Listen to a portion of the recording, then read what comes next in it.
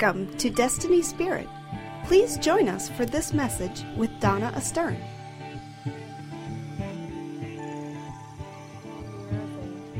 Traditionally, lots of people make resolutions about this year's going to be different, This year's going to be different.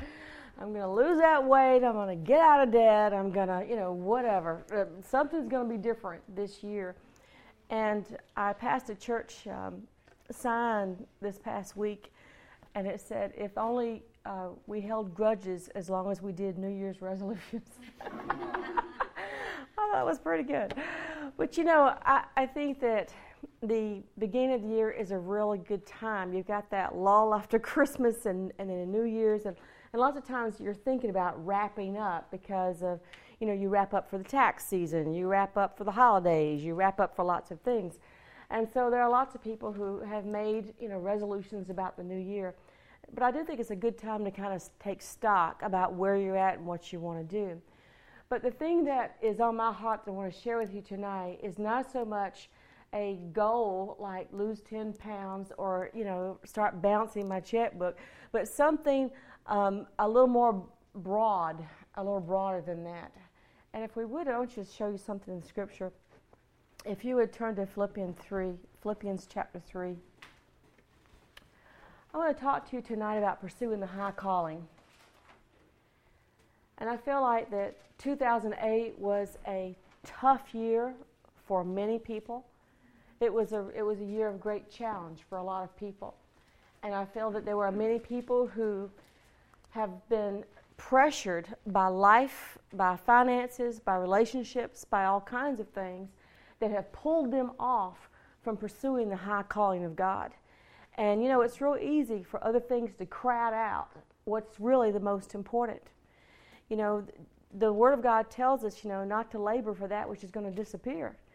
But how many of us, we have been laboring for stuff that's going to disappear. And yeah, we need to work hard, but on the other hand, it's like, let's not neglect the high calling. It's seek first the kingdom of God and His righteousness, right? Jesus told us in Matthew 16 that if any man would come after Him, that we are to not deny ourselves and take up our cross. You don't hear a lot of preaching about taking up your cross, do you? Taking up your cross. When did Jesus take up His cross? On the way to being crucified, right? You take up your cross in full expectation of being crucified. You take up your cross, it's an instrument of death. This means there's an old way of living is going to end and a new way is going to come. And Jesus said, if you're going to be my disciple, you're going to be done with the old and you're going to do the new, right? And the Bible tells us in Galatians chapter 2:20, I have been crucified with Christ. It is no longer I who live, but Christ who lives in me. And that's a reminder to us. This is a done deal. We had been crucified, but we still take up our cross with that attitude of while it's being worked out in a daily basis. The old life is passing away, and we're embracing the new life as disciples of Jesus Christ. Philippians chapter 3, verse 14. He says, I press on towards the goal for the prize of the upward call of God in Christ Jesus. I'm pressing on. I'm pressing on. I'm pushing. There's effort. There's intention. This is not a lackadaisical stroll in the park, is it? This is, I'm intentional about where I'm going. If we're going to be intentional about pressing in, be intentional about letting God have His way with our lives, being intentional about being conformed to the image of Christ. The reason the church in the United States is in the state it's in is because not very many people are intentional. We have a lot of folks that show up on Sunday morning, but we don't have as many people who are dedicated to letting Christ Jesus live on the inside of them, right? We got a lot of people who are, you can't tell the difference between them and the rest of the world. You can't tell the difference except where they go on Sunday morning, And God is after a group of people that our old way of living has stopped and the life of God has begun to come out of us. So that when you and I are walking out in the world, people will see Jesus primarily over everything else. You see, if we're trying to make a name for ourselves, a reputation for ourselves, then guess what? We're trying to get people to look to us, aren't we? And instead, it's like, I must decrease and He must increase. I want it to be that when we have an encounter, that you walk away and you feel that there was something godly that happened. You know, there was something of Jesus that you saw, either in an attitude or an encouragement or a word, or just you watched some character at work. Praise God, hallelujah. You know, boy, you are patient. You know, I told someone the other day, I said, I am observing such patience in you. You know, when's the last time you told somebody you see something of Jesus in them? You know, the love of God is patient, right? All right. He says, I press on towards the goal for the prize of the upward call of God in Christ Jesus. It's a call. It's an upward call to come up higher, to not just live in the mundane, not to live in the ordinary, but come up. It's a call to come up. That means there's a response that we can make, right? You know, God is calling us to live a higher life. You know, there's plenty of folks that aren't living a high life. They're living a very ordinary life. I want to live in a place where God's glory is, right? I want to live in a place where there is such peace going in my life. It doesn't matter what happened in the stock market. Amen. Doesn't matter what happened to your 401k, right? Doesn't matter who got elected and who didn't get elected. Doesn't matter. Our trust is in the Lord. And it's that call, it's that upward call. God is calling us up higher. Do you know what? That God has created mankind with a heart to conquer. You know, why do people climb Mount Everest? Because it's there, right? Why? I mean, I kind of get it, but I'm not an outdoorsy girl, so it's not something I'm interested in pursuing, you know. But there are other mountains, there are other challenges that, yeah, I'm pumped for. I want to pursue, I want to take those things. Well, guess what? There is an upward call for you and me to live like the Lord, but not only just to emulate Him, but that His life is flowing out of us. Not only His character and His goodness, but His power as well. I know lots of folks that are interested in being nice or good, but I want to know about the character of God plus the anointing, plus the power, that when we pray, we get results because we know how to pray in faith, right? That when challenges happen at the job or at the school or whatever, that you can rise up and you can be a pillar of strength to everybody around you, right? You know, you don't know what might happen tomorrow. You know, you don't know. There are some places in society, I mean, it's kind of dangerous. You don't know what's going to happen. But when everybody else is falling apart and freaking out, it's time for Jesus to shine through you and through me, right? And to be a source of blessing and encouragement and a real help to people, all right? So the call is to come up here and let that stuff happen. It's a call to come up higher. It's pressing in to come up higher. I don't think you are satisfied with where you are in God. You wouldn't be here. You wouldn't be out on Tuesday night. Come on. Right? You're like, I'll stay home and watch TV or something, you know. But if you were satisfied with where you were, you wouldn't be here. So I'm talking to folks who are hungry for something more than what they've experienced heretofore. And what Jim was talking about earlier with the announcements, it doesn't matter if you are new to the things of God, if you are very experienced and you've had some powerful encounters, some powerful experiences with God, you know what? It's not enough, is it? That was yesterday.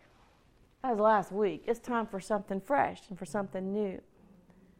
I don't want the only testimony that we have to be the thing that happened in 1984, 1993. I know some of y'all weren't born yet. Okay. How about 2002? How about that? Yeah, all right, that's better. You know? Well, yeah, way back in 2002. No, how about a testimony from 2008, from 2009? How about that? Okay? A living testimony, a walk with the Lord, that we are in partnership with Him, and we are seeing that upward call being fulfilled. Verse 15, let us therefore, as many as are perfect, have this attitude. And if in anything you have a different attitude, God will straighten you out. God will reveal that also to you. Do you know the Bible tells you what kind of attitude to have? What kind of mindset to have?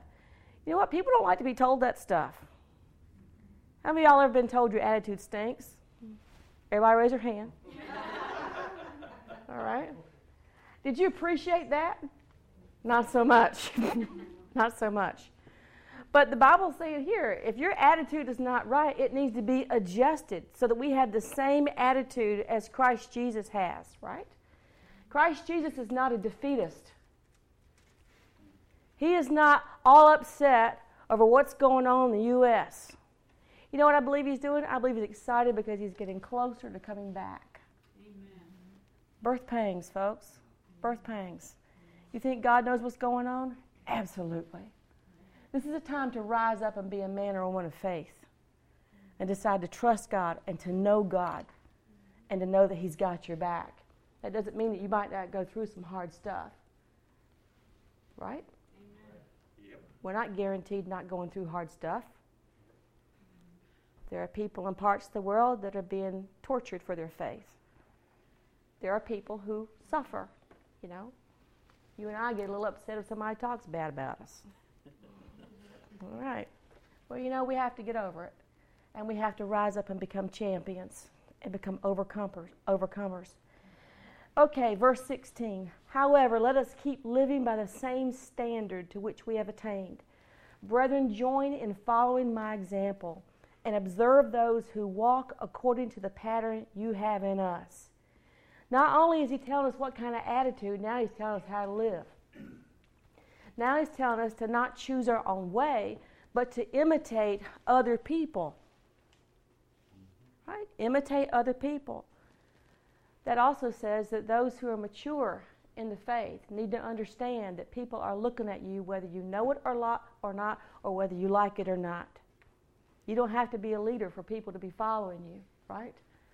There are people who are observing you, and they're catching your attitude, and they're catching your behavior, and they're learning from you. Is that what it's like to be a Christian? You know, right?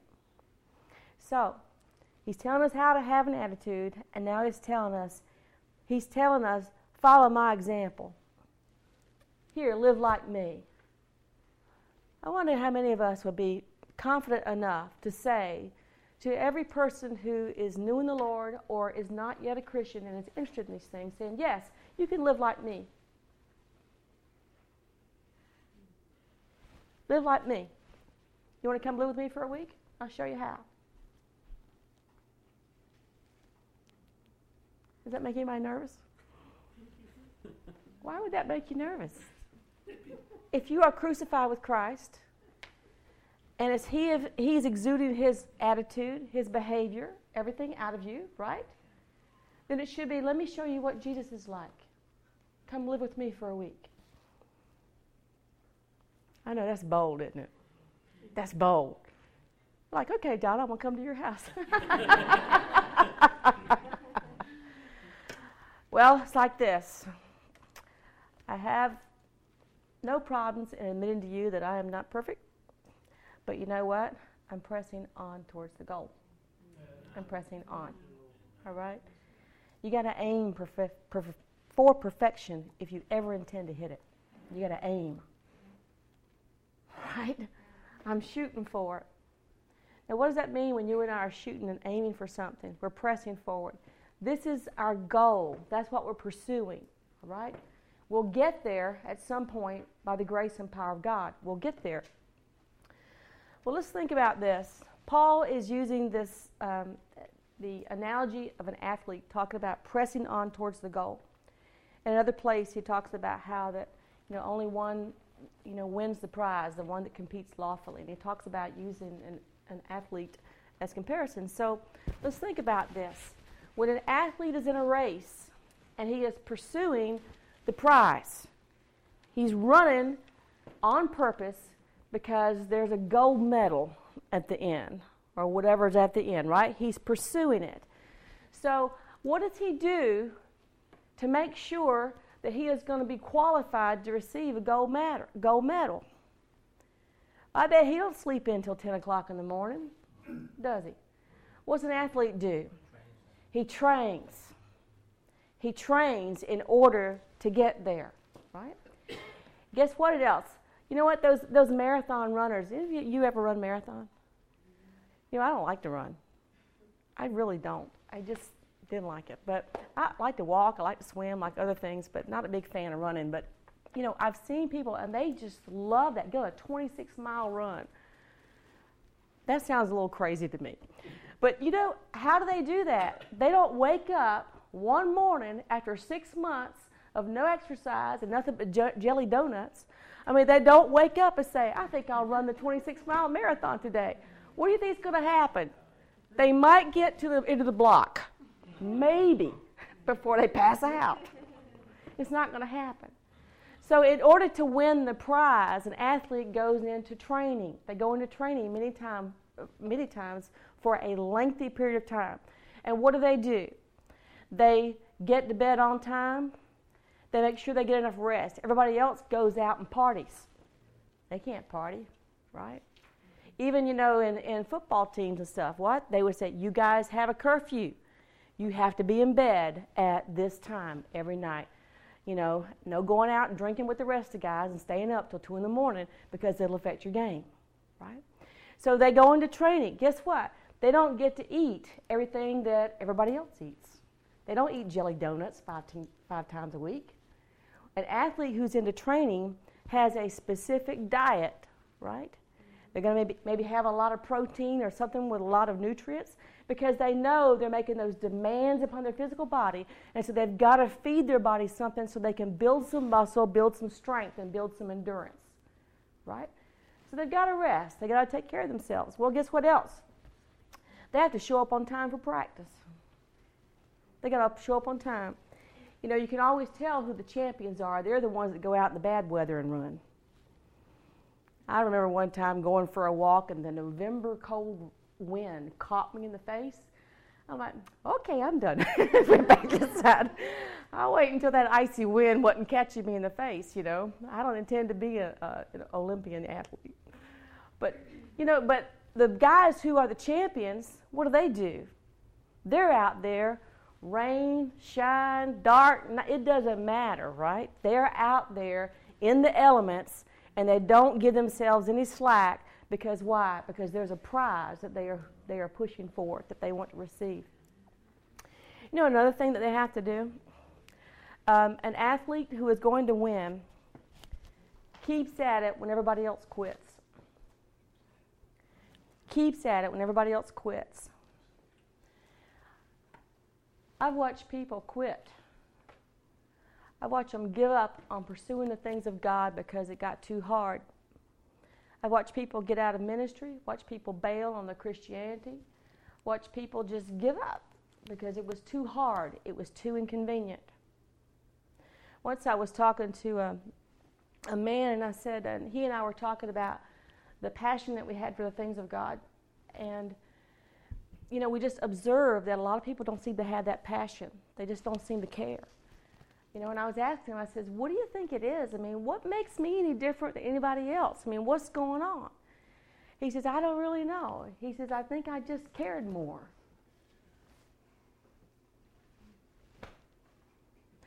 And I'm not sure why some care more than others, except that I remember that Jesus said that he who was forgiven much loves much.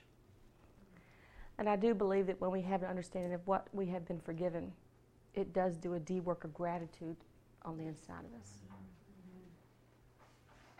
And that can change your life. I know that Jesus died for me as a sinner. I was a sinner. And I know that it was my sin that caused him pain. But thank God. Hallelujah. And I look at the example of Jesus of pressing on when everybody else quit. Not just at the cross, but look at his ministry. He didn't get to sleep all night. He still went out and ministered. He prayed all night, went and ministered. The crowds came. He still got up and ministered. The people lied about him. His closest ones betrayed him, turned their back on him. Did he quit? No. He just went on and did what he was supposed to do, no matter what anybody else did around him. And I've seen a lot of people that they bail, they give up, when the people closest to them also bail. It's like, folks, you got to be a champion We used to sing a song when I was a kid, though none go with me, still I will follow. Though none go with me, still I will follow. Because there's a prize that we've got to pursue. I've determined that I'm going to be a champion. You know, by the grace of God, going to aim for perfection, going to push there. An athlete also has to learn how to lose. You know, there's a lot of people who are completely thrown the first time they have a failure, the first time they have a setback, you know. But if you're going to be a champion, guess what? You're going to go against some forces. If you're going to be an athlete, a runner, you're going to go against somebody who's better than you, right? And you're going to lose sometime, right? There are some spiritual forces that are opposing you and opposing me. And we might have knocked out some of these less powerful ones, but guess what? New levels, new devils. I've got the stuffing kicked out of me a couple times. But the Bible says a righteous man falls and gets back up again. It's a matter of get back up again. Get back up again. I got knocked down a few times, but you get back up again. You see, we got to learn what happens when you fail. What happens when you lose. This is when you learn to take the Word of God, get your healing, learn your lesson, forgive people, and go on with your life. And not let it stop you. And so much of the time what happens is a spirit of condemnation and guilt comes in and says, what do you think you're doing anyway? You don't have any business. I don't know who you think you are. And tries to get you to back off of pursuing that high prize. And I've seen people so disheartened. Folks, we have got to learn to take a licking and keep on ticking. We got to learn to just pick up and keep going. You know, I've taught the people and they said, oh, I've failed, I've screwed up, I've made such a mess. I was like, okay, what'd you learn? Did you learn not to do that again? I talked to someone a couple of weeks ago. You don't understand.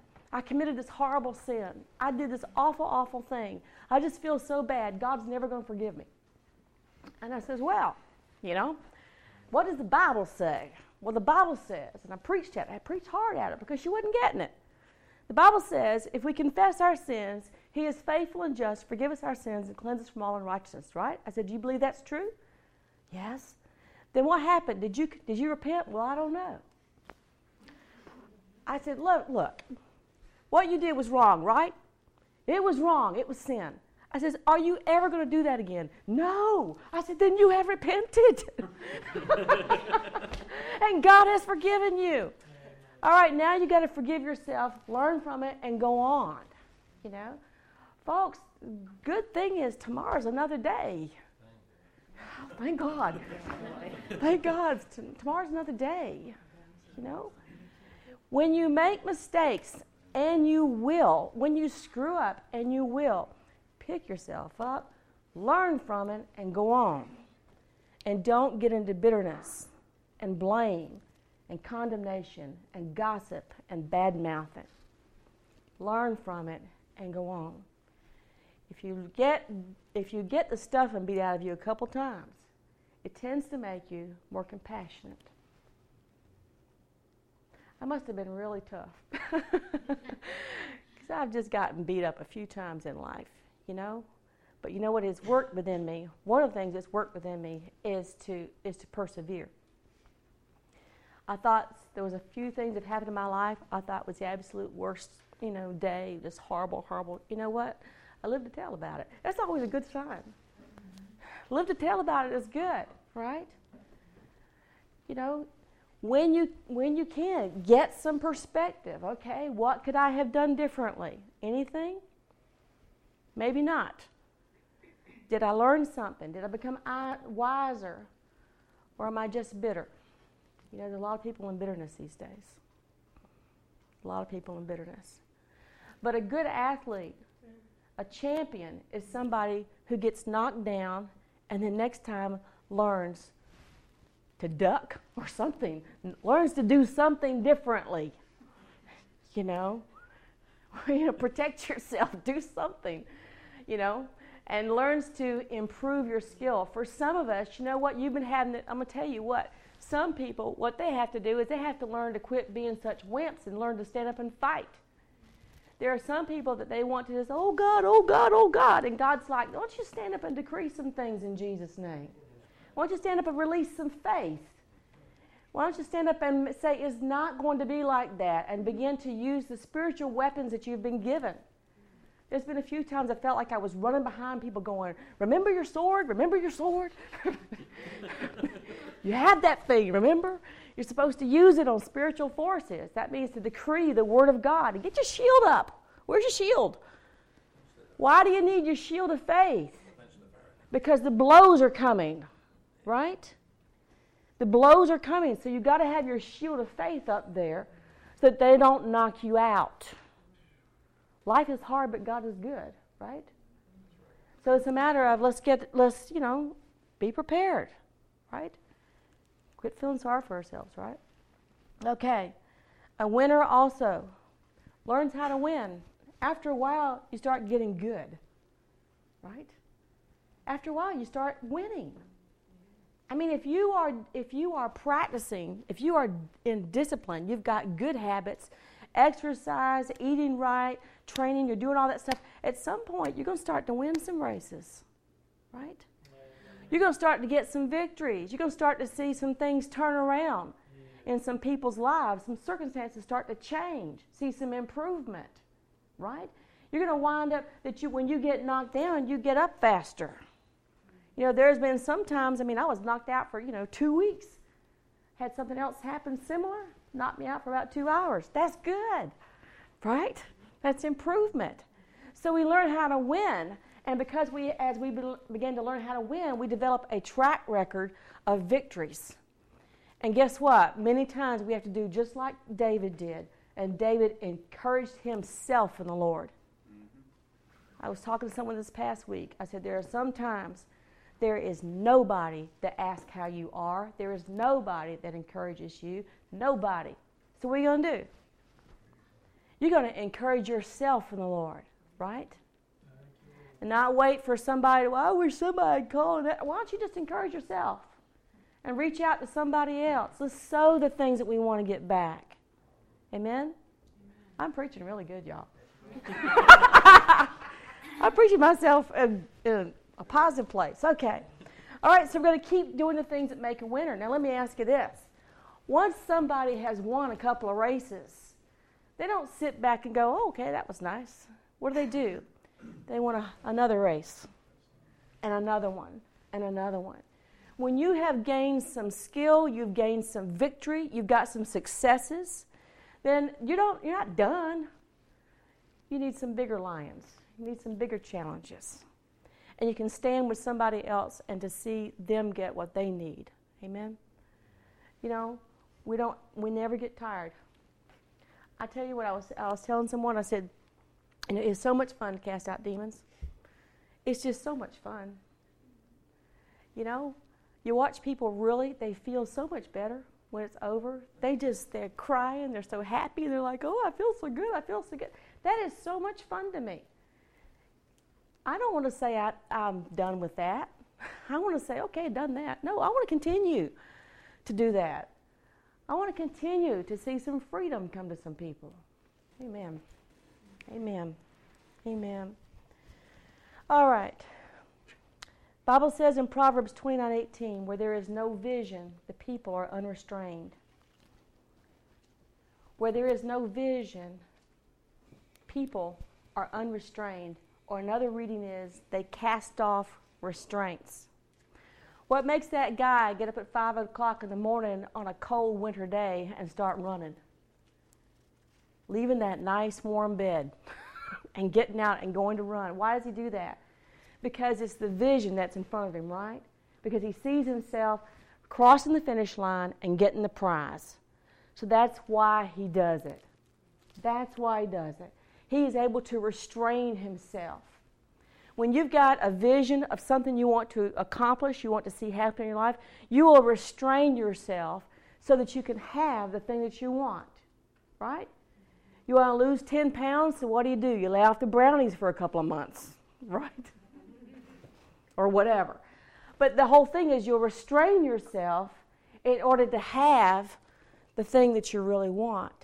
But you see, a lot of times when people have no restraint, they just come and go and do whatever they want. They do whatever their impulses tell them to do. They behave in manners that show no self-discipline. You know, they sleep to whenever, they spend whatever, they eat whatever, they drink whatever. It's all just doesn't make any difference. It shows you somebody with no vision. Somebody who has no purpose and no aim. They're just kind of going with whatever.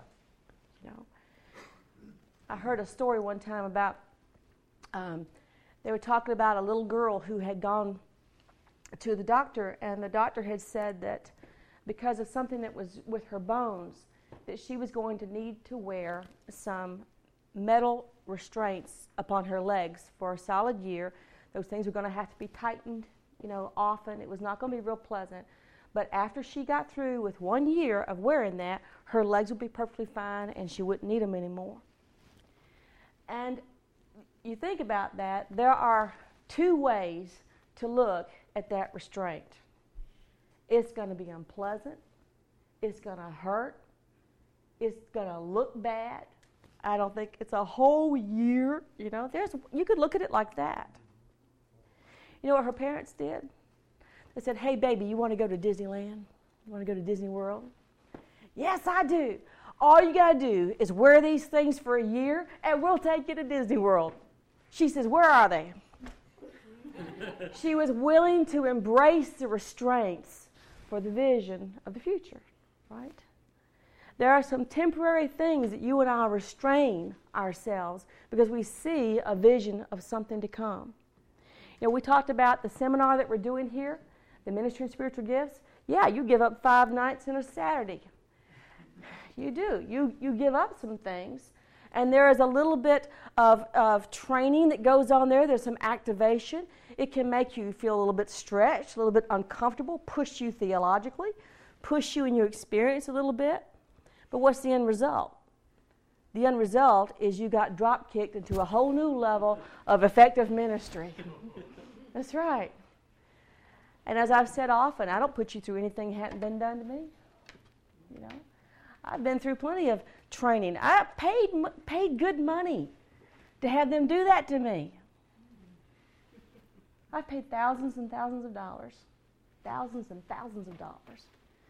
to be put through the paces so that I would have a higher level of understanding, breakthrough, skill, impartation, and anointing. You do pay for it. You do pay for it. You pay for it. The only thing free is salvation. And that cost Jesus everything. Right? Discipleship cost you everything.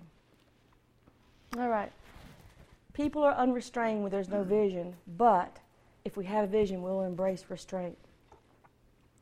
You know, Paul talked about that in the book of Philippians. He said that I am poured out as a drink offering. That means, he says, God has liberally poured out my life for your benefit, not for his own advantage and benefit. He says, I'm being poured out. I am being expended. That is the picture of someone whose life is not their own, right? That is the picture of someone who lives a crucified life. Most people don't. Most people decide what they want to do, how much they're willing to pay. But Paul has had a vision. He says, I want to pursue a high calling. That doesn't mean that everybody has to be a preacher. Doesn't mean that at all, because Paul was also a tent maker, right? A businessman, right? But what did he do? He didn't live his life for his own comfort, for his own convenience. How many of you are thankful for what Paul did, right? I mean, thank God. We wouldn't have 2/3 of the New Testament, right? If Paul had not surrendered to that high calling and decided to pursue it. I'm here to tell you, Paul is a phenomenal brother in the Lord. We are so thankful for him and for what God did with him. But do you know what? That God wants to use each one of us in somebody else's life. There is somebody that we can be poured out to be a blessing. There is somebody else that if we will submit to the restraints of the Lord, He'll make us a vessel of honor to help somebody else and to establish His kingdom. I believe we've yet to see what God could do with ordinary men and women. There are so many people that say, it's for the preachers. No, it's not. The Bible says that preachers are to equip the saints to do the work of the ministry. And it's the saints, it's the people of God that are meant to be the carriers of the anointing, meant to be the miracle workers, meant to be the ones who are discipling and instructing and counseling and all those kinds of things. Amen. So how did Paul get there? He embraced the restraints of the Lord. He took up his cross. He allowed the Lord to pour him out. I don't know how many of you have thought much about the high calling. But I believe that there is so much more that we can experience in the Lord than what we have. I'm not just talking about things like having encounters of visions and revelations and miracles. I'm not talking about just those things. But I mean encounters with the living God that transform you to where you're not the same person any longer, to where you are crucified and Christ is being seen through you. There are so many of the things that God uses life to break things off of us, to form value in us, to change us, right? He does. Life is a tremendous teacher. And if you get it, you're more conformed to Jesus. If you don't get it, it's hard. It's suffering. It's painful. I mean that when we are submitted to the Lord, there is going to be the joy of the Lord in spite of whatever unpleasantness that may be going on around about us. One of the reasons I think that most Christians, when they are uncomfortable and unhappy, is because they haven't learned to submit to the Lord yet. The joy of the Lord is your strength. Even when you are in pain, there is an inner place of joy that needs to be released. I'm not talking about being phony. I'm talking about being real. The Bible says that Jesus endured the cross for what? For the joy that was set before him. Nobody in their right mind wants to be crucified. But he endured it for joy because he was being poured out as a sacrifice for other people. I'd like you to close your notebooks or Bibles, and I'd like you to sit quietly for a moment with your eyes shut. I want to talk to you for just a moment and allow the Lord to speak to your heart about the high calling.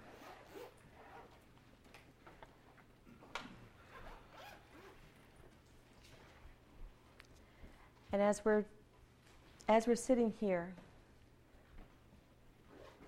I ask Holy Spirit that you would speak to everyone's heart.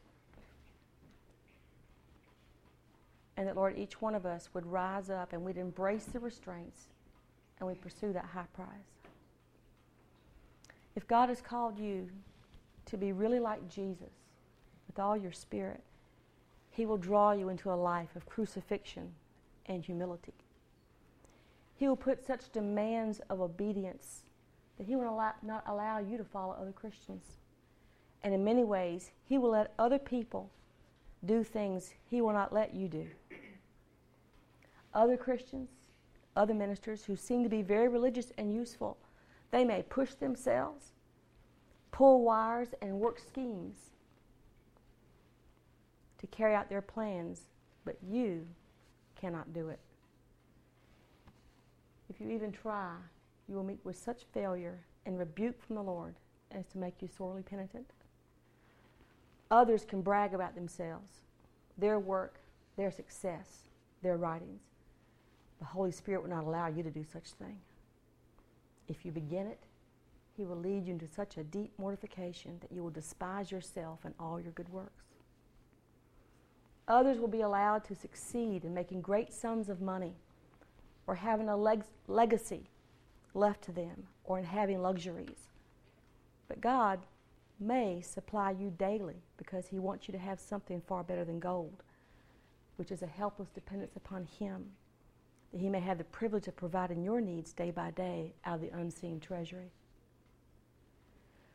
The Lord may let others be honored and put forward, but keep you hidden in obscurity, because He wants to produce some choice, fragrant fruit within you for His coming glory, that which can only be produced in the shade. God will let others be great, but He'll keep you small. He'll let others do a work for Him and get credit for it, but He'll make you work and toil on without knowing how much you're doing. Then to make your work more precious, He'll let others get the credit for what you've done. And this will make your reward 10 times greater when Jesus comes. The Holy Spirit will put a strict watch on you with a jealous love, and He'll rebuke you for little words or feelings or for wasting your time, which other Christians never seem distressed over. So make up your mind that God is an infinite sovereign and has a right to do as He pleases with His own. He will not explain to you 1,000 things which may puzzle your reason in His dealings with you. God will take you at your word. And if you absolutely will yourself to be His slave, He will wrap you up in a jealous love and let other people say and do many things that you cannot say or do. Settle it forever that you're to deal directly with the Holy Spirit, and that He is to have the privilege of tying your tongue or chaining your hand or closing your eyes in ways that others are not dealt with.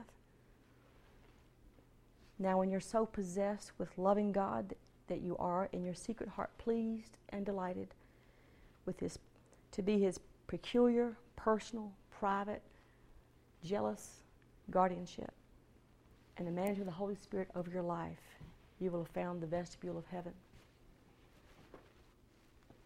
Father God, there are so many times we have not understood your dealings, and that we've wanted to cry out for credit, for glory. We've looked at ourselves compared to other people and wondered why them and not us, or why us and not them. The Holy Spirit, I pray that we would be able to lay down those types of concerns and attitudes, and that tonight, Lord God, that we would dedicate our hearts to pursue that high calling. That, Lord God, you put whatever restraints need to be put upon us for your calling, for what you are doing in our lives. And if we are having to suffer in our souls because we're not allowed to do certain things, or because you are dealing with us about what seems to be such minor points, I ask, Lord God, you encourage us and give us the grace to say yes to you, to everything that you're doing. For you are good. Father, I also ask for everyone that, Lord, that we would not allow ourselves to be sidetracked by condemnation or regrets or blame or self-pity. We're not pointing the finger at what somebody else is doing or not doing. But, Lord, that we would just come to you, say, Holy Spirit, you just deal with me. And thank you, Lord God, that you are perfecting everything that concerns us. You have begun a glorious, powerful thing on the inside of us. And you are developing and raising up a powerful church, the body of Christ. Hallelujah. We bless you tonight, Lord God. We bless you in Jesus' name. Amen. Amen.